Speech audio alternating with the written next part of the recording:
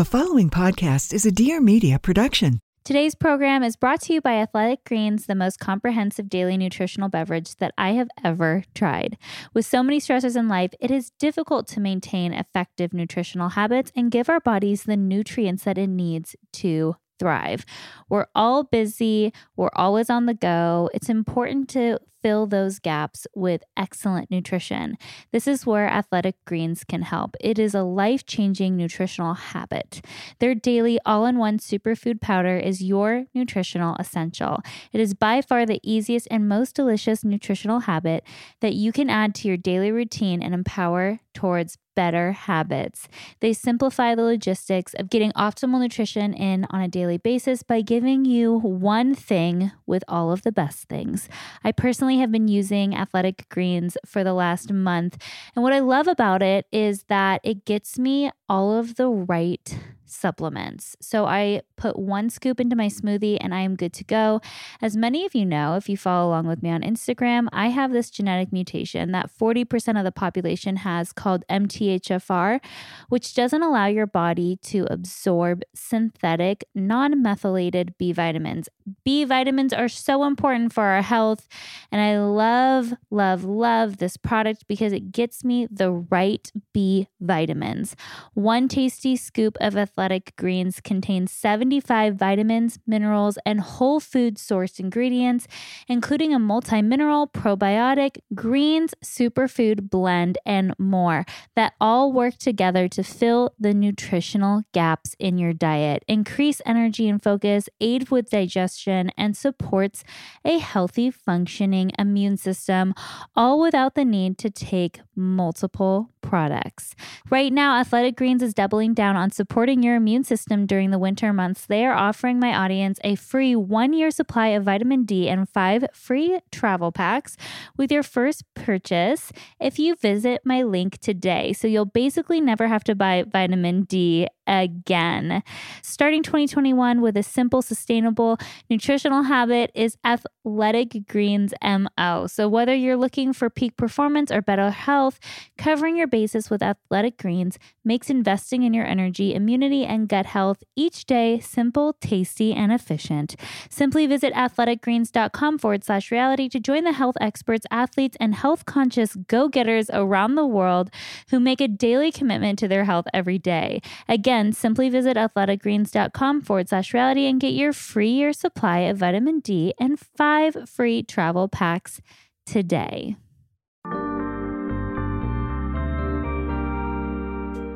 Hey, this is Alexis Haynes, and welcome to Recovering from Reality, where I illuminate the messy and magical path of coming home to yourself. Whether you're on the road to recovery, seeking self-care techniques for surviving the capitalist machine, or just need a moment to remember that you're not alone in your loneliness, we're serving up the ultimate truth. Your challenges don't define you. How you deal with them does. So, are you ready to recover from reality? The rebellious child is the person in the family that's often called the black sheep, the troublemaker. And they're just a symptom of this dysfunctional family system. And a lot of times those are the people that get into the substance use disorder issues because they are in so much pain. They're super highly sensitive people and they can't tolerate being, dealing with a critical parent all the time. Yeah. It's too painful. That was a quick clip from this week's episode with my mom, Andrea Arlington. I'm going to keep this really short. This episode is one of the best episodes that I've ever recorded. It has so many takeaways, and it is going to absolutely blow your minds. So if you're interested in learning about family systems, about how to communicate, about how your family of origin affected who you are as an adult today, this episode is a must listen. One more quick announcement before we start. The Life Reset course is amazing. It's with my mom and I. I hope that you'll join us.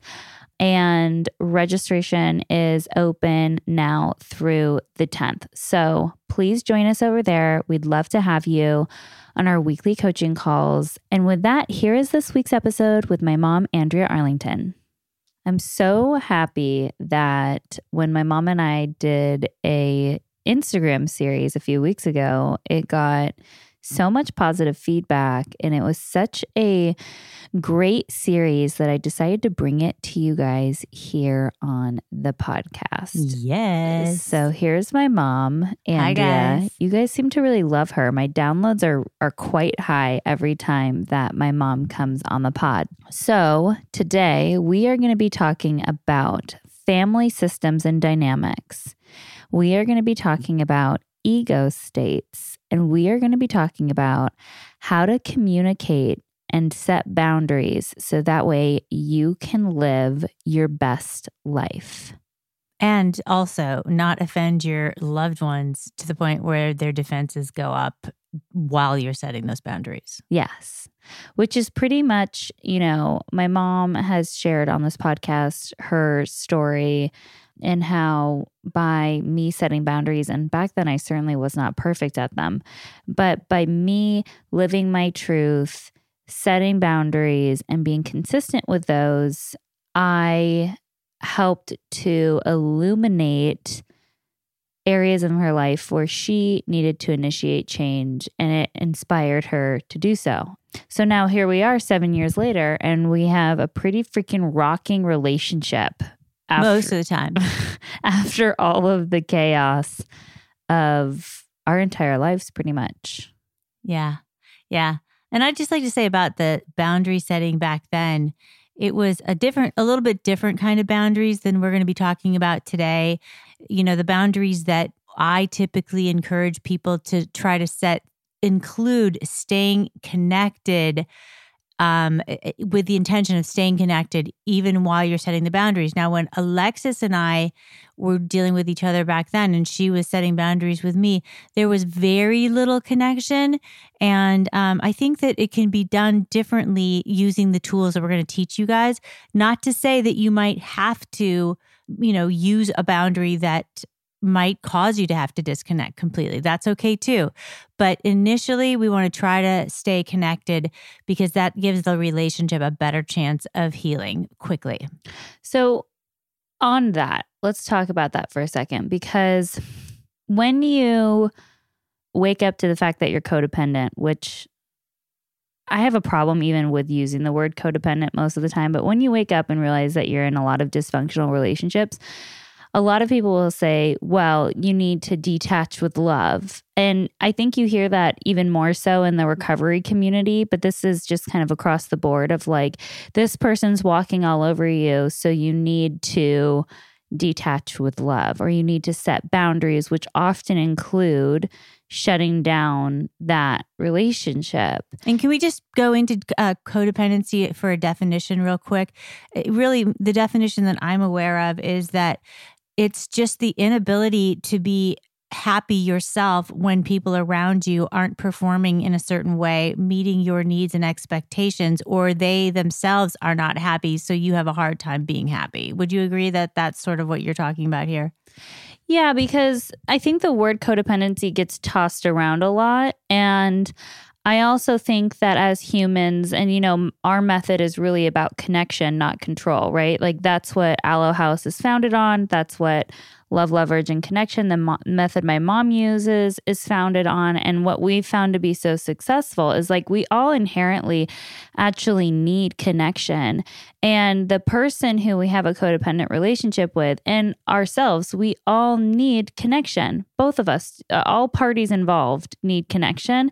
And so it's like, it's about the quality of that connection, and it's about self-accountability, and it's about being able to check in and go, is this relationship toxic because I'm trying to use it as a way to meet a need that's not being fulfilled in my life, or vice versa? So let's talk about that for a second. You just mentioned, that need for connection, and how, the person that we're having a codependent relationship with, it's not their fault that we have a codependent relationship with them. It's nobody's fault necessarily, but you're right, spot on. The unmet needs that I had as a mom a huge void in me for love, for feeling valued, for feeling a sense of belonging. I mean, that started when I was 4 years old. I can remember like feeling that way. And what's so interesting is that it comes from a place of feeling like the love in your household was conditional.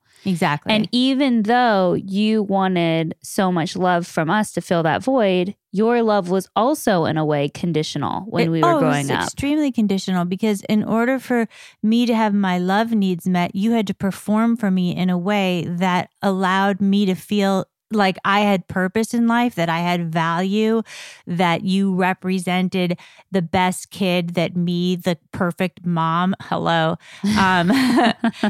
have, so that my image in my family of origin and my community was like respectable, which was literally ridiculous. Such a joke for me to even expect that. Such a joke. There was, we tried to keep up with the Joneses, and it was ridiculous. It was absurd. I'm so glad that we can have these conversations now. And my mom and my hope for all of you is that you will have major takeaways from this podcast episode, that you will fully understand what we're talking about, and that it motivates you and inspires you to implement this work into your lives. I can't tell you guys how excited I was when I found out that my sister was getting married. We got that save the date in the mail, and I was so over the moon excited for her. Joy shared is joy multiplied. With beautiful, customized save the dates or invitations from Minted, you can share the news and give your loved ones a preview of what's to come. I love Minted. We always use them for our holiday cards. Not only that, but I just recently bought Evan one of his Valentine's Day gifts off of Minted. Evan loves to do puzzles, and I got him a custom puzzle, a picture of me and him from our holiday session last year. And I put it in a heart-shaped puzzle since he is such a puzzle guy. I also know that it is wedding season, meaning that it is time to start sending out those save the dates. With unlimited proofing rounds with a dedicated Minted designer, you can make sure that every detail is just right before ordering. Envelope addressing is free and comes with free custom envelopes styled to perfectly match the design that you fall in love with. And you can add a special touch with an unmatched selection of add-ons like colored envelopes with white ink, all script addressing, or vellum overlays for luxurious trust, and wax seals and ribbon for added texture and impact. See and feel the paper and print quality with a free personalized sample kit with your favorite design. Right now, you can start crafting your unique save the dates or invitations with Minted, made custom for you. Enjoy 20% off your first order by going to minted.com/reality. Again, enjoy 20% off your first order by going to minted.com/reality. Hey everyone, listen up. I've got a fun new podcast. It's called Radical Musings with me, Rosanna Arquette, having conversations with some of my most favorite people. Innovators, resistors, artists like Mona Farrow. Very early in our history, we talked about people who know about government malfeasance should blow the whistle about it. What inspires them and fuels their passion. This is Radical Musings, brought to you by the fine folks at Audio Up. Be sure to subscribe on Spotify, Apple Podcasts, Stitcher, or wherever you get your podcasts. So can we start out with unmet needs? Because I think that's going to help. Sure. I mean, that's diving really into our life reset course, but sure.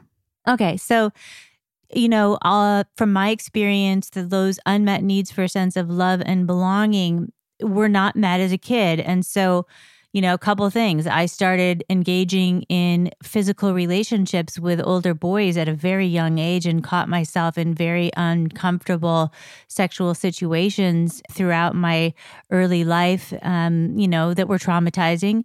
But at the same time, they were on some level, that physical connection was fulfilling that need, because physical touch feels good even when it doesn't, right? Yeah. So that unmet need was starting to be fulfilled in that way. And then those boys, they came along with some really fun substances that also helped me feel like my unmet need for love and belonging. Because like, how can you not feel like you're connected to the entire universe when you're doing psychedelics at age 12? But bottom line is that whole unmet need thing drove me and drove my younger brother to use drugs and to connect with people who were also having the same experience of that unmet need driving them. And so the behaviors and the codependent relationships, talk about, getting involved in relationships where there were expectations of people being, on your side if you were on theirs. And oh my God, the dysfunction, especially I think in America, and I don't know how it is in the rest of the world, this idea of loyalty, that you have to be loyal to me no matter what. Doesn't matter if I'm dysfunctional. Doesn't matter if I've been a terrible parent. Doesn't matter if I've been a terrible sister or sibling or whatever it must be. Or government leader. You have to like be loyal to me no matter what. Exactly. Or you will suffer severe consequences, including the incredible, painful experience of me withdrawing my love and support of you. Yes, exactly. So painful. So we all have unmet needs. That's the thing, is like very few of us have perfect parents. And this is more like Life Reset coursework, where we go through the hierarchy of needs and we look at our security and we look at our love and we look at our feelings of belonging and all of these things. And it absolutely impacts the way that we function as adults. So I want to get into ego types because I think that it'll really make sense to people what their unmet need is and how they're operating once we look at ego types. And this also is family dynamics. Exactly. So usually when we do this, we have a big drawing board in front of us and we can draw this out for you guys so you can get a really clear picture of this. So we're going to do our best to explain it in a way that makes sense. There are, in each of us, 3 primary ego states: the parent, the adult, and the child. And they're all fully formed by about the age 7. Yes. They are a direct result of the environment that you grew up in.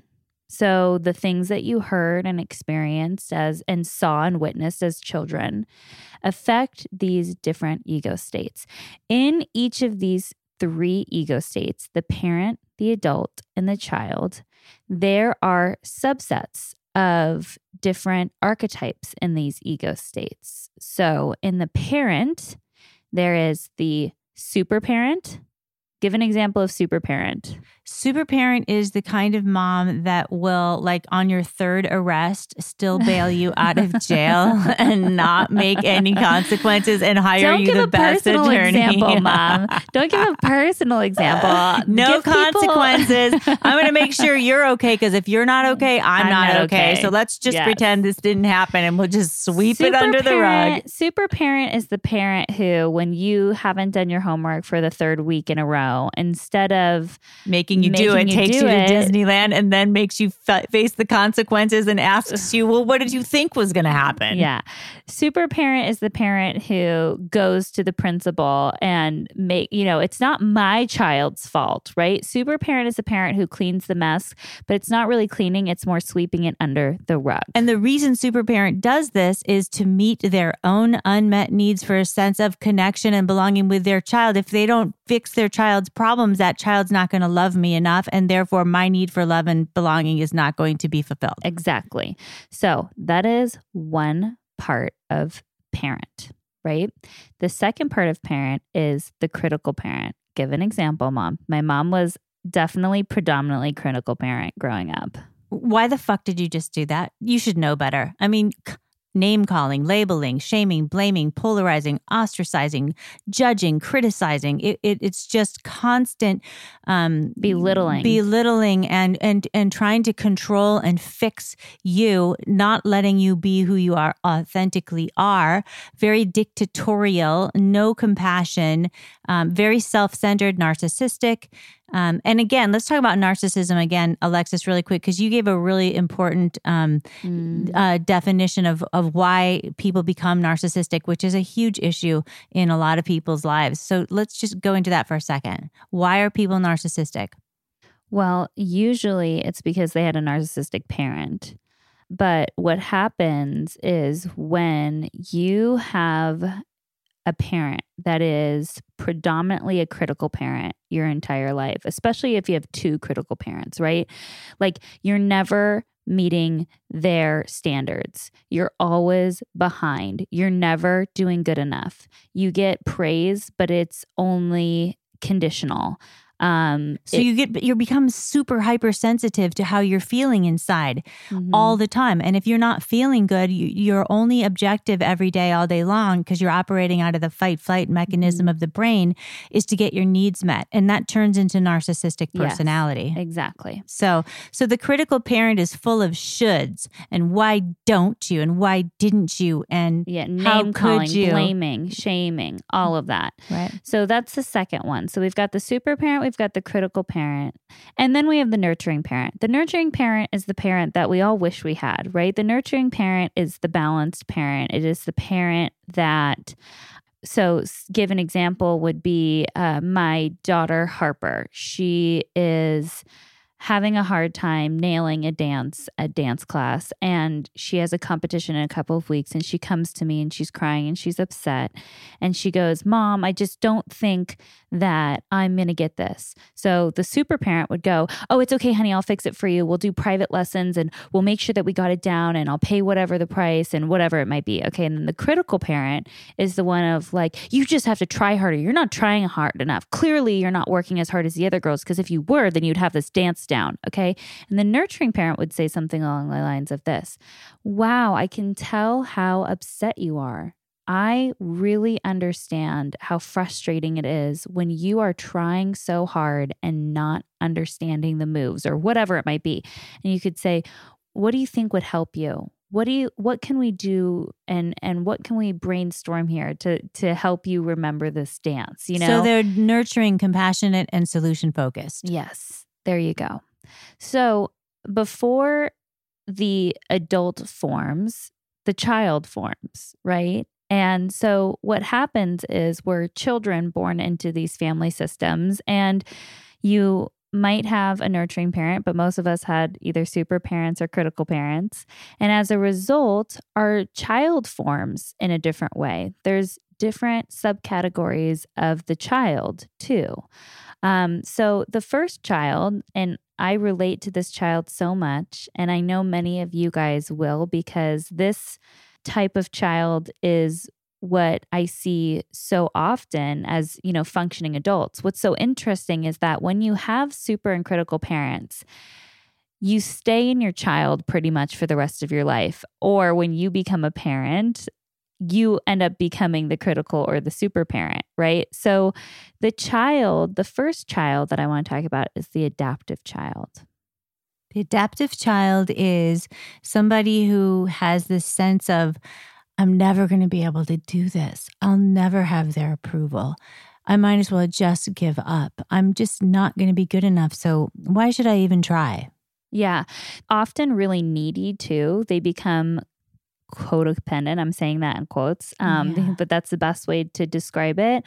Oftentimes, our codependence stems from this inner adaptive child who is really struggling to survive because their love has always been conditional, right? Because they had either a super parent, which is, I'll clean up all of the messes as long as you continue to perform well. And what's interesting is that my mom actually went back and forth between super parent and critical parent often, right? So she would swoop in and save the day for us. So there was chaos at home, then we would act out in school or wherever. And then my mom would swoop in and be super parent. And then she would get mad that the behavior would continue. And then she'd go into critical parent as if it was our fault for the continued behavior. It wasn't even just the behavior that would continue. What really troubled me, and I'm just for real saying, is that I wouldn't get the amount of love and affection that I felt I deserved. So I had an expectation that after I saved the day, that these girls were just going to kiss my ass, essentially, and they didn't. Yeah. I mean, because why would we? We were going to continue to get away with the behavior. So the first thing that I did when I was a little girl was I went into my adaptive child. So my home life was really chaotic. There was sexual abuse. There was physical abuse. There was lots of alcoholism, lots of emotional abuse, lots of yelling, lots of screaming.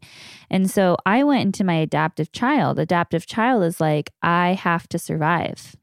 I have to survive this. And so I'm going to shut down and I'm going to be quiet and I'm just going to try to be the best little girl that I possibly can be so people stop hurting me. That's the adaptive child. And what's interesting is that the adaptive child and the rebellious child, which we're going to go into next, these children often get diagnosed with ADD really early on. The reason for that is that when you go to school as a little child and your home life is chaotic, the adaptive child does just that. It has to adapt. And so how can you focus on schoolwork when you're constantly thinking about where's my next meal, or is my mom going to pick me up drunk today from school, or is my dad going to pick me up drunk today from school, or are they going to be fighting when daddy gets home from work, or how am I going to be safe in my bed tonight from my older brother who usually sexually abuses me, or, there's big T traumas and little T traumas. The adaptive child tries their best to survive. And as a result, they often grow up to have anxiety, depression, codependent tendencies, people pleasing, and things like that. Pause that thought for just a second because I want to talk to you guys about Organifi.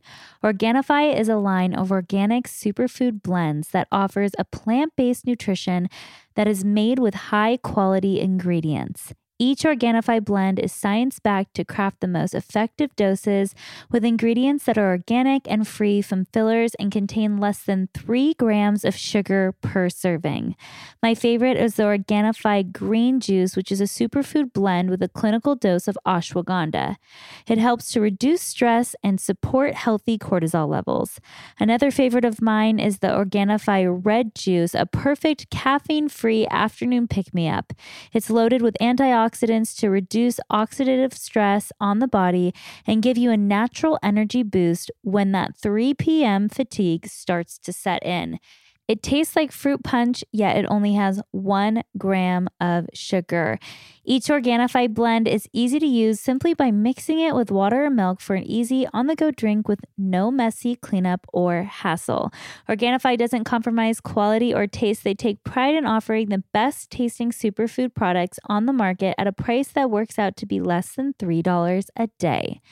You can experience Organifi's high-quality superfoods without breaking the bank. Go to Organifi.com/reality and use code reality for 15% off any item in the store. That's Organifi.com/reality and code reality for 15% off any item. The next archetype is the rebellious child. And you know what? I spent a lot of my adult life living from my rebellious child as well. I was definitely a critical parent and a super parent, but I would say that just as well, I was equally operating from my rebellious child. You can bounce around all the time. We in all this do. Dysfunction. We right? all do. Yeah. Our goal is to get to the adult, which is what we're going to talk about last. But as long as we're living in our dysfunction and that we haven't really done the work, we will bounce around from these different things. We'll go into adaptive child. We'll go into rebellious child. We'll go into critical parent. And we could do all of these in one day, right? Or in one conversation. In one conversation. And by the way, true. So I catch myself still being in my rebellious child when I start dropping F-bombs. It's like crazy how many F-bombs can come out of my mouth in a 3-minute period of time. That's the rebellious child. I have a potty mouth too. But yeah, so the rebellious child is the person in the family that's often called the black sheep, the troublemaker. And they're just a symptom of this dysfunctional family system. And a lot of times those are the people that get into the substance use disorder issues because they are in so much pain. They're super highly sensitive people and they can't tolerate being dealing with a critical parent all the time. It's too painful. So I actually shifted. I hope that that by sharing a little bit of our stories, you can understand the dynamic. So at home, I had, a super parent and I had a critical parent.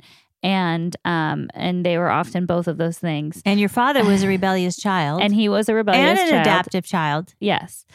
And also both critical and super parent. He would save the day. He would get drunk and loaded. And the next day he would take me to get a tattoo when I was 14 as a way to make up for it, right? There's the super parent right there. That really sums up the super parent perfectly. But so in my younger years, I was definitely the adaptive child. Just be quiet, keep secrets, try to survive. And then by the time I hit my preteen years, when my life with my dad got so bad, I started to be like, no, fuck you guys. Like, fuck you. Fuck this house. Screw you guys. I'm going to go hang out with my friends. I'm going to smoke pot. I'm going to drink. I'm going to do whatever the fuck I want. And you guys can't tell me what to do. And the rebellious child in me is going, hell yeah, you go, girl. Smoke that weed. Because that's what I was doing. Because she doesn't want to look, because as a parent, she doesn't want to look at the chaos and her own stuff. She just wants to... Let's just all be high and we'll just forget that any of this is really happening. Exactly. So where's my bong? Yes. So, and then her bong would go missing and then she'd go into her critical parent. Where'd you put my bong? I fucking love us. Okay.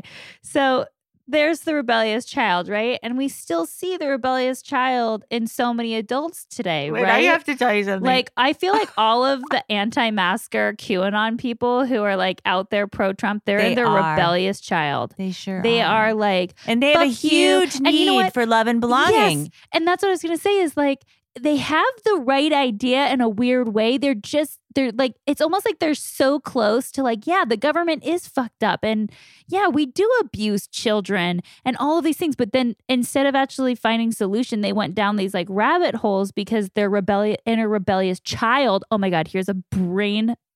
Like my brain's exploding right now. Their inner rebellious child was set off. And instead of going into their rational adult, which is where we all want to go, they went into rebellious child. Exactly. Fucking love it. Okay. Yeah. So that was a huge epiphany for me just now. Okay. So we've got the adaptive child. We've got the rebellious child. All right. So we have the fun-free child as well. And that is my favorite ego state to live out of as an adult woman at 56. And you can do it. It's okay to be in your fun-free child. Right? You just take any dramatic situation that's going on and, a part of you rationally looks at it objectively and makes decisions accordingly. But then you don't go into critical parent and beat somebody up verbally or mentally or emotionally about it. You go into your fun-free child and you invite them to playfully brainstorm what the next steps are. And you're just like, God, that really sucks, doesn't it? Like, wow, what should we do about that? And go into like this playful, collaborative conversation instead of like this super serious, critical, like, this sucks. What are you going to do to change what's going on in your life? Not in our life as a team, but so Fun-Free Child is like a team player. You're in the same dugout, looking at the field, seeing what the next best play is, getting some coaching on it maybe, it's very solution focused and it's fun and it's playful. Yes. So the two states that we hope to get people to operate out of predominantly is the adult and the fun-free child. I'll give you a perfect example of using the fun-free child in a scenario with my daughter, Harper. So Harper is mad at me because I said she can't play her video game for any longer. And she is crying and she is so upset. And I've tried to explain to her until I'm blue in the face of why we can't play video games all day long. And she's really upset. Now, I'm starting to get annoyed. At this point, I'm like, you're 7 years old. Like, you have I'm going through the list in my head. You've got a great life. I already let you play with this for like an hour and a half today. This is my boundary. Why is she testing my limits? I'm starting to feel a little cranky about the fact that she's throwing a tantrum. Now, I can go into my critical parent, and I've been guilty of that, right? I've totally been guilty in that. And I've had to make amends to my kids for going into the critical parent, right? I could go into my adult and try to rationalize with her, but at this point I've already tried that and it didn't work. Or I could go into my friend-free child. So what does that look like? It looks like this. I went up to Harper and I start tickling her and kissing her cheek and telling her how much I love her. And literally in seconds, she starts laughing too. What the fun-free child does to the brain is actually really brilliant. So many of us are operating in our fight-flight mechanism in our brain. It's the reptilian brain. It's the first part of the brain that actually develops. It is the savior brain. It is the reactive brain. It's meant to keep us safe. It's meant to keep us safe and alive. We used to live in times where we were out in the wild and huge animals could be nearby. And so all we had to do was operate out of this part of our brain in order to survive. Now that we have evolved, we have this amazing part of our brains called the prefrontal cortex. The prefrontal cortex begins to develop around age 10 and finishes developing around age 26.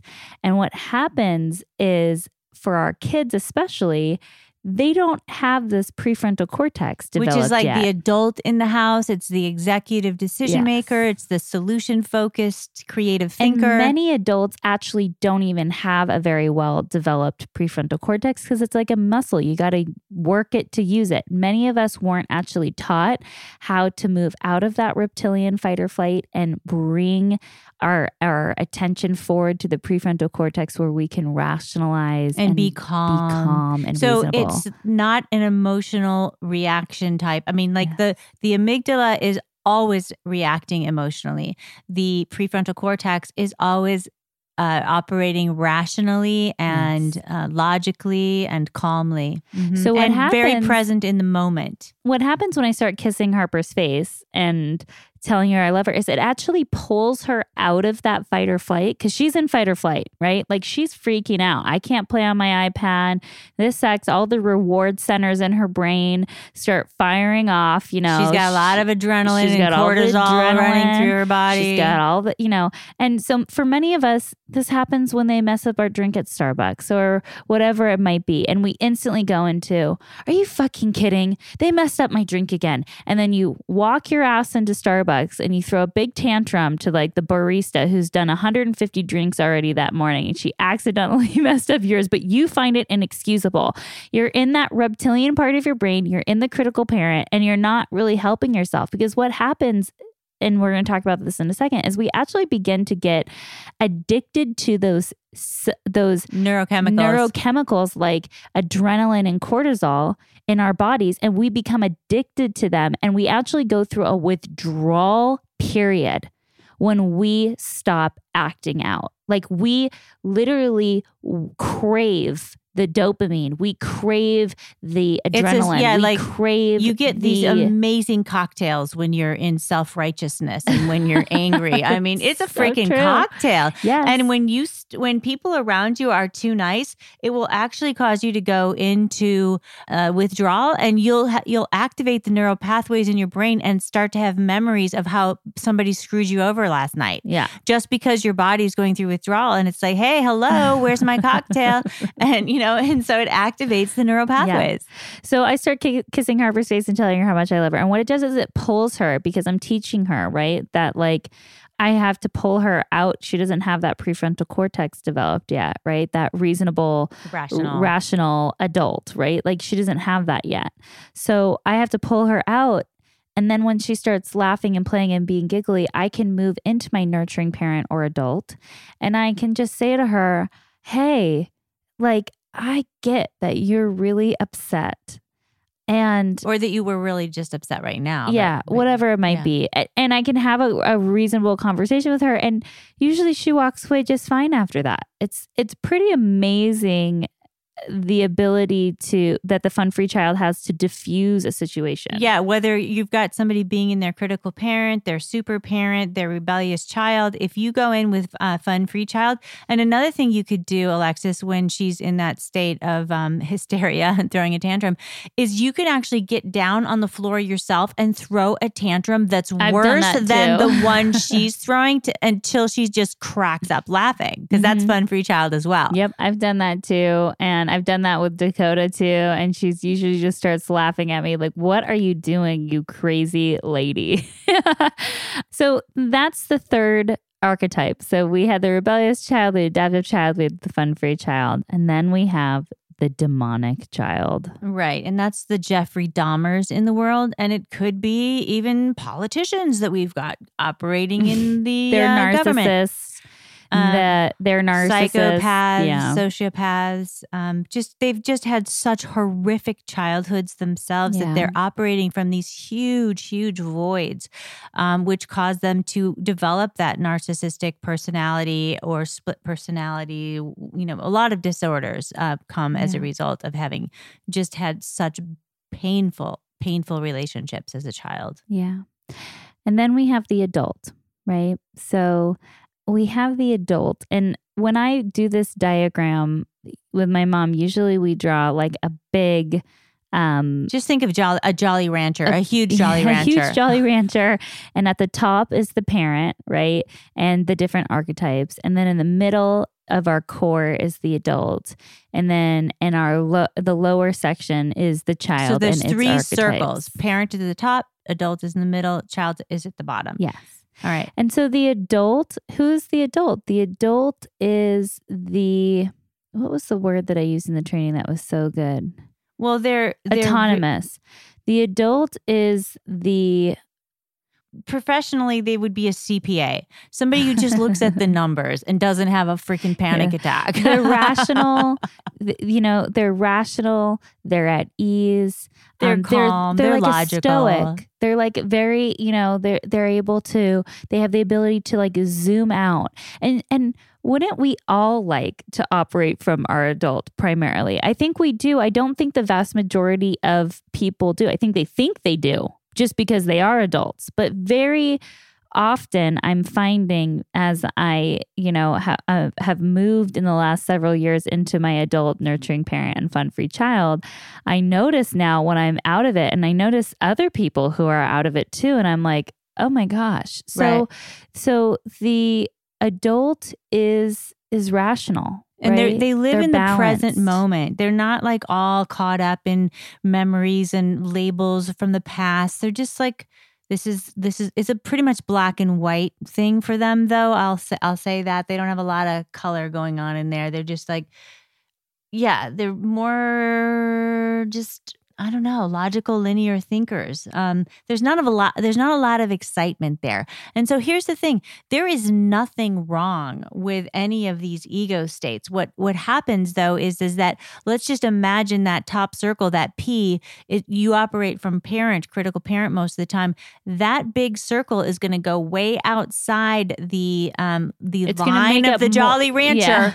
It's going to make up more than a third of your being. It's going to engulf the adult and part of the child, and there's just going to be And the reason why the critical parent takes over like that, and that you begin to operate primarily in the critical parent, which is all the should, shaming, you should. That's why an don't armor. You? That's an armor. That critical parent has armored up because they feel so vulnerable in the world, and so the armor of their criticalness and their anger and their self-righteousness keeps them safe. Yeah, and going back to the chemical imbalances in the brain, and we literally become addicted to the critical parent state, right? By pointing the finger at everybody else, it deflects from us and our need to do our own work. And then also we get all of these chemicals like adrenaline and norepinephrine and dopamine and oxytocin even and all of these cortisol. Chemicals from an unhealthy state. And so what we want to do is we want to become cognizant and aware of these different states and really take a thorough inventory of our lives. And this is what we do in the Life Reset course in the beginning part. This is part of that beginning part is we look broadly at our life, at where our needs weren't met, about what our family relationship was like, about where we ended up as children, about where we ended up as adults as a result of where we ended up as children. And how those voids are impacting every conversation, all of the way we react, the ego state we primarily operate from. And that's why we're getting the life results that we're getting, which is why so many of us, like myself and Alexis, benefit tremendously from doing this work. It's a full life reset. It feels so good to be on the other side of it. Yeah. And even just the very beginning of a life reset, even though you're unpacking some stuff that is like, whoa, I can't even believe I just realized that. It's so freeing. Yeah. Yeah. And we begin to become really mindful. I think a lot of people are like, why can't I be mindful? And it's because you aren't aware of what you need to be mindful of. Yeah, exactly. So we need to become aware of these different ego states so that way we can go, oh, I just entered my critical parent. And so what am I going to do about that? I'm not going to shame myself. I'm not going to beat myself up about it. I'm simply going to make an amends to myself or to the person that I was critical of. And I'm going to move on. I'm going to try better next time. And slowly but surely, it's like a muscle. The more you do it, the more you're able to move into the nurturing parent, the adult, and the fun-free child. Exactly. And by the way, we interact in our own brain or in our own mind with ourselves from critical parent or super parent. Mm-hmm. These days, I'm operating a lot of the time in my own head from fun-free child. I can't tell you how many times a day I laugh at how some of the things that I say or think are so hilarious, What happens as a result of doing this work is that you really are able to enjoy life more. And you'd get a different kind of cocktail it's a joy cocktail, actually. Yes. You detox from all of the chemicals that you were using before, and you start to develop new ones that feel even better. And then anytime that you move into critical parent or whatever it might be, immediately you go, ooh, that felt terrible. I don't want to do that Right. anymore. And your body yells up to your brain, quick, activate the neural pathways that feel good and get me back into my fun-free child. Yes. Okay. So now that you guys understand, or we hope you understand, the family system and ego states, let's move into the drama triangle. Okay, so let's talk about the drama triangle. Just imagine a triangle, and at the top there is the word victim, and at the right-hand corner is the word persecutor, and in the left-hand corner is the word rescuer, okay? Now, the victim archetype, the victim mind state, is that things are happening to us. We are powerless. We don't have any control. The victim consciousness in regards to what that looks like in the parent-adult-child model would be primarily the adaptive child. She would be, or they would be in the victim consciousness. The critical parent is also, before they get triggered, they might be feeling like a victim. And then as soon as they get triggered, they go down into that lower right-hand corner, which is the persecutor, and starts to go off on whoever has triggered them or about whatever has triggered them. And so in the example of Starbucks, you would be going off on the barista, right? And so then the person you're in conversation with might go into rescuer because they're really major people pleasers, right? Or super parent, or the adaptive child too can go into rescuer because they're trying to protect and save themselves from the pain of somebody being angry at them. And so you can zip around this drama triangle in your family systems that are dysfunctional. Everybody is operating from one of those three primary ego state, archetypes in the triangle, pretty much 24/7. There is no adult, and we want to get people to move out of the drama triangle and into a healthier way of communicating, which is what our course teaches as well. So let's give some examples. So we have the victim, the persecutor, and the rescuer. And God, I see this so much in our practice at Allo, but just like across the board. So many people, I'll be the victim. They just move around over and over and over again from state to state. So you be the victim. Okay. So I'm a mom and my daughter just left treatment against medical advice. And so I'm feeling like a victim because I just invested $50,000 into my daughter's, treatment, and she left. And now I'm getting triggered to go into my critical parent. And I'm on the phone with somebody over at the treatment center bitching them out because how could they let my daughter leave, right? And so I'm in total persecution mode. And then somebody at Allo is going to do, or maybe I'm talking to my daughter and I'm like, I can't fucking believe you just did that again. That's the 5th time in treatment. And then she might go into rescuer and she would sound like, well, I think, first of all, I would go into victim and I would be like, well, it's all your fault, Mom. And, I wouldn't even be here if it wasn't for you guys. And I can't stay sober because, you guys are hindering my recovery because you're so mean to me. And, you've been mean to me my whole life. And now I'm just stuck here. And, it's very much so woe is me. I'm never going to be able to get out of this. Which might trigger the rescuer in the mom to say. So then the mom could go, oh, yeah. Oh, God, baby, I am so sorry. And I know that treatment is hard. Look, what would you think if I'll buy you a new car and an apartment and we'll get you set up. We'll get you set up. And then, maybe we'll just hire somebody to come and live with you and help you with your recovery. Right? So I'm being super parent at the same time I'm being rescuer. Yeah. And then I could go into rescuer too, so I could also go, Mom, it's going to be okay. I'm really sorry that you took all that money. And I promise, I'm only going to smoke weed, Mom. I won't be doing the heroin anymore. I promise. Sorry. That's one example. Another example that comes to mind is the kid who's getting bad grades. It's they could just go, I'm just not smart enough and nobody really cares to help me. And so, I'm just not going to do my homework, or I'm not going to show up for myself, or I'm not going to try my hardest, or whatever it might be.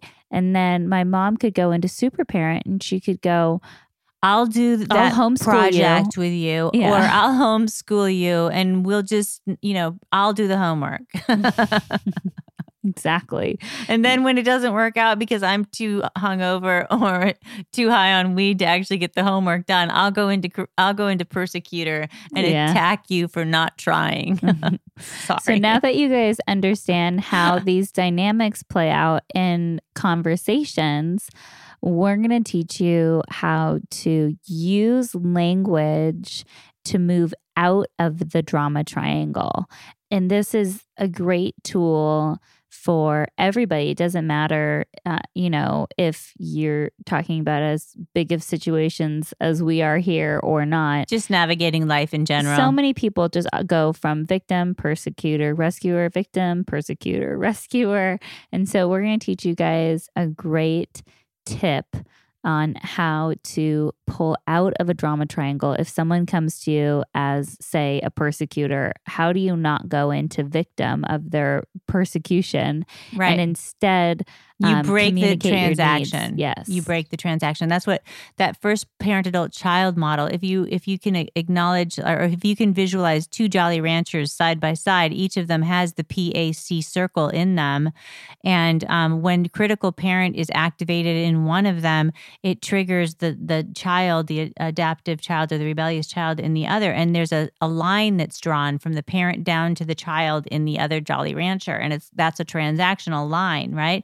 So then to break that transaction, you want to go into fun-free child or adult. If we're going into adult, we would simply start by saying, I sense by the fact that you're yelling right now that you're really angry. So instead of reacting or being defensive to the persecutor, you are going to call them out on and help them move out of their amygdala into the prefrontal cortex by naming the emotion that they're feeling. Yeah. And not so you're kind of helping them. You're kind of helping them to zoom out. Our goal is to be able to zoom out of the situation, see everything that's going on, and then make a rational choice.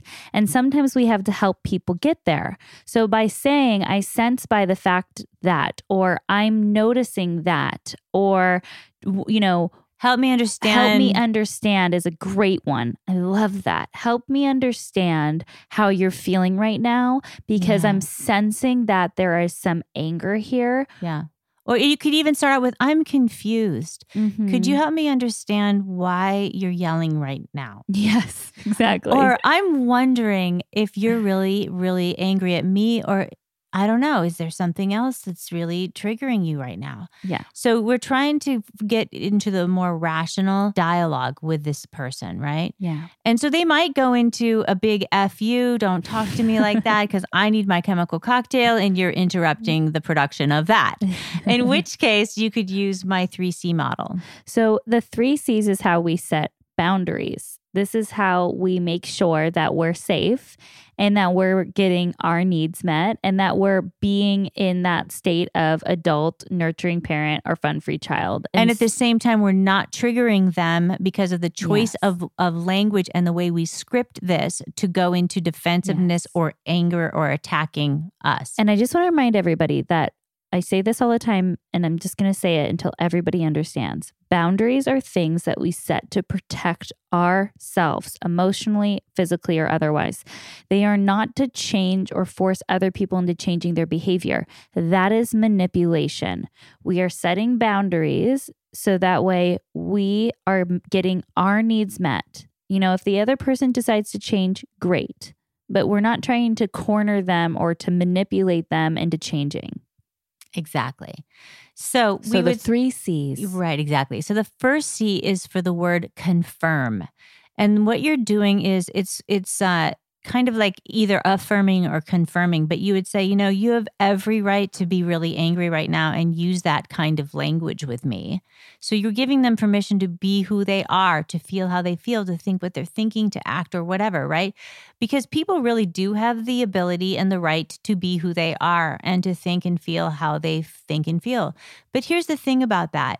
There are certainly going to be consequences to everybody's behavior and choices and feelings that lead to, you know, different results, right? But we still need to let them know that we acknowledge that they have the right to be who they're being and feel how they're feeling. And that causes their defensiveness to drop because we're acknowledging them. We're not fighting them. We're not attacking them. We're not persecuting them. And then the second C is for clarify. And that's when you're going to clarify how you're feeling and what you want for yourself. So let's say you're going to say, you know, you have every right to yell and to scream like that when you talk to adults. And now you're going to clarify, but I don't let adults talk to me like that. And, you know, even though you're my mom, that includes you as well. The third C is to confirm or contract. And it might not be a written contract. It could just be a verbal agreement. But you're going to say, so you have every right to be yelling. I don't let adults talk to me like that. That's your clarification. Confirm. So, you know, I'll be hanging up the phone right now and call me back or text me when you're calm. And we can continue this conversation. And that's your confirm or your contract. Or you could say, you could ask, what do you think needs to happen so that you can get calm and I feel comfortable continuing this conversation? So it's either asking what they think, and oftentimes that's a good strategy because when people feel heard, and when you ask them to think, that's a really good word to use. Yeah, what do you think about that? That pulls them into their prefrontal cortex and out of the amygdala. Because if you ask them how they feel, they're going to be in that feeling. They're going to be adrenaline. They're going to be angry. They're going to be whatever. That's exactly right. So you want to ask them what they think. Or you could say, you know, what I want is for you to calm down. What do you think about calling me back when you're calm, right?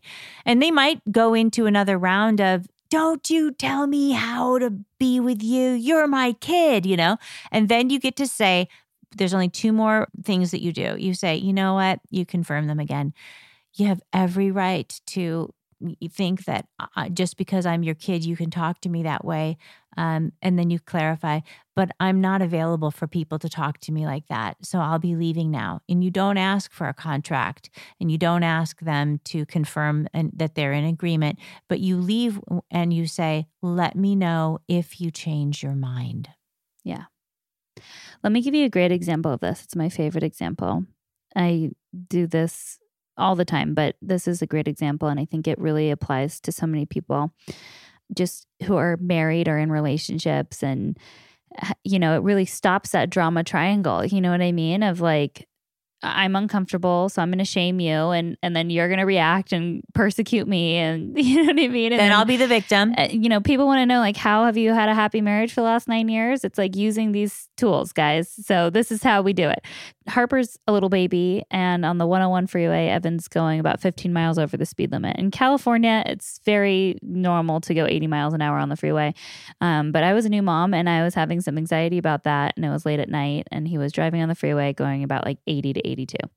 And I said to him, would you mind dropping the speed a little bit? I don't feel comfortable with this car ride. And he instantly brushed me off and said, you know, I've been driving since you were however old, because we're 15 years apart. You know, I've got this, right? Like he immediately went into his critical parent. He went into the rebellious child. He just like shut me down. Like, I've got this, you know, like don't question my ability, right? Which I think so many men do this, you know, a lot. Because they always want to be the knight in shining armor on the white horse. Yes, exactly. So I said, you have every right to not listen to my request. However, I'm feeling really uncomfortable about your speed. We have a baby in the back now. I am feeling So she's anxious. clarifying. You know, I'm clarifying now. I confirmed him. I said, you have every right. I'm clarifying my position and how I'm feeling. I'm not shooting him. I'm not telling him whatever. I'm just speaking from my feelings. And then I laid down a contract. I said, what do you think about dropping the speed to 75 while we're in the car? And if you're not able to do that, then next time I'll just drive by myself. And, you know, by doing that, immediately what he did was, when I said, what do you think about dropping the speed, or I'm going to have to take care of my own needs? He all of a sudden, that pulled him out of that, you know, just being a guy thing. And he went, oh my God, I'm making her feel unsafe. Oh my God, what am I doing right now? So he went into nurturing parent or adults. He went into nurturing parent, right? And all we want as women from our partners is to be cherished and heard. Yeah. And by using this kind of language, it helps the men in our life, or our partners, feel respected and feel like, oh my God, I want to take care of her needs. And so he moved out of his rebellious child or critical parent, whatever he was in. And he immediately was like, you're so right, and I'll do it. And he immediately dropped down the speed and he apologized. And then we moved on. It has saved so many arguments in our marriage. And the last thing that I want to say, because we do have to wrap up here, is one of the greatest tools that we give people is something that's so simple that we rarely ever think about, and that's making appointments with people. I was just going to say that's the one thing that I would have asked you to do in the car ride before you asked him to slow down. And that would be to say something along the lines of, honey, I have a request, which is approximately very similar to asking for an appointment, because you interrupt his whatever was on his mind and give him the opportunity to pay attention to us. Whereas if we just start in on somebody with, you're scaring me right now, it takes them off guard and immediately their defensive walls go up. So yeah, by saying I have a request, or I'd like to have a conversation, when would it be convenient? You're making an appointment. You're clearly letting them know that you're needing their attention, and you're asking when would be a good time. And that's so respectful, and it helps people stay out of defensiveness. Yes. So, you know, try this, guys. I'd be interested to hear about your successes and to know how you're applying these tools into your life. I think that as you start becoming a compassionate witness to your daily life and your own internal voices, in your own internal dialogue and voices, you'll start going, oh my God, I'm in my critical parent. Oh my God, I'm this. And if you need additional support, we really encourage you guys to join us on the Life Reset course. There are 2 more days after this to sign up. where you can get coaching with us for the year and access to the whole course for a full year. Yeah, and the coaching is once a week, every week for the entire year in the group community, which is amazing. Amazing. And not only that, but I will say our community freaking rocks. So hi to all the life resetters. We freaking love you guys so much. And each week it feels like community. It feels really good to gather and to know that there are other people who are on this path. And it's not just people who are sober, although a lot of people end up choosing sobriety while they're in the course. It's so cool. Like people show up on the Wednesday night call and they're like, yeah, I just got sober 2 days ago. Decided to quit drinking. I realized it wasn't after supporting 15 me. years. You know, I've got all of these things I want to manifest and this is hindering me from doing It's those. very cool. It's so cool. It's really neat. And we also have a private Facebook group, which is awesome because after the call, people like jump on that Facebook and they're like, oh my God, I can't believe the breakthrough I had tonight. And they start, just riffing on that. It's amazing. Mm-hmm. I love it. Yeah. So that's that for this week, guys. Thank you for letting me be on the show with you. It's been a while. Thanks for joining me. So if you're interested in following along with my mom on Instagram, you can at Andrea Arlington. We hope you'll join us on the Life Reset course. We would love to see you and witness your incredible transformation with us over this next year. You can also join us in the Recovering from Reality Facebook group, which is such an amazing community of people. It is such an honor to have this beautiful, growing community. And as always, if you liked this episode, please do me a favor and send it to 4 or 5 people. Share it, because that helps me Share grow. it with your moms. Make an appointment first, though, guys. Yeah, that's true. All right. We love you. Bye. This week's affirmation is, forgiveness is a gift that I choose to give to myself. I let go of resentment and embrace peace. And so it is. If you enjoyed this week's episode, do me a favor, head over to the podcast app and make sure to subscribe to us, rate us, and leave a review.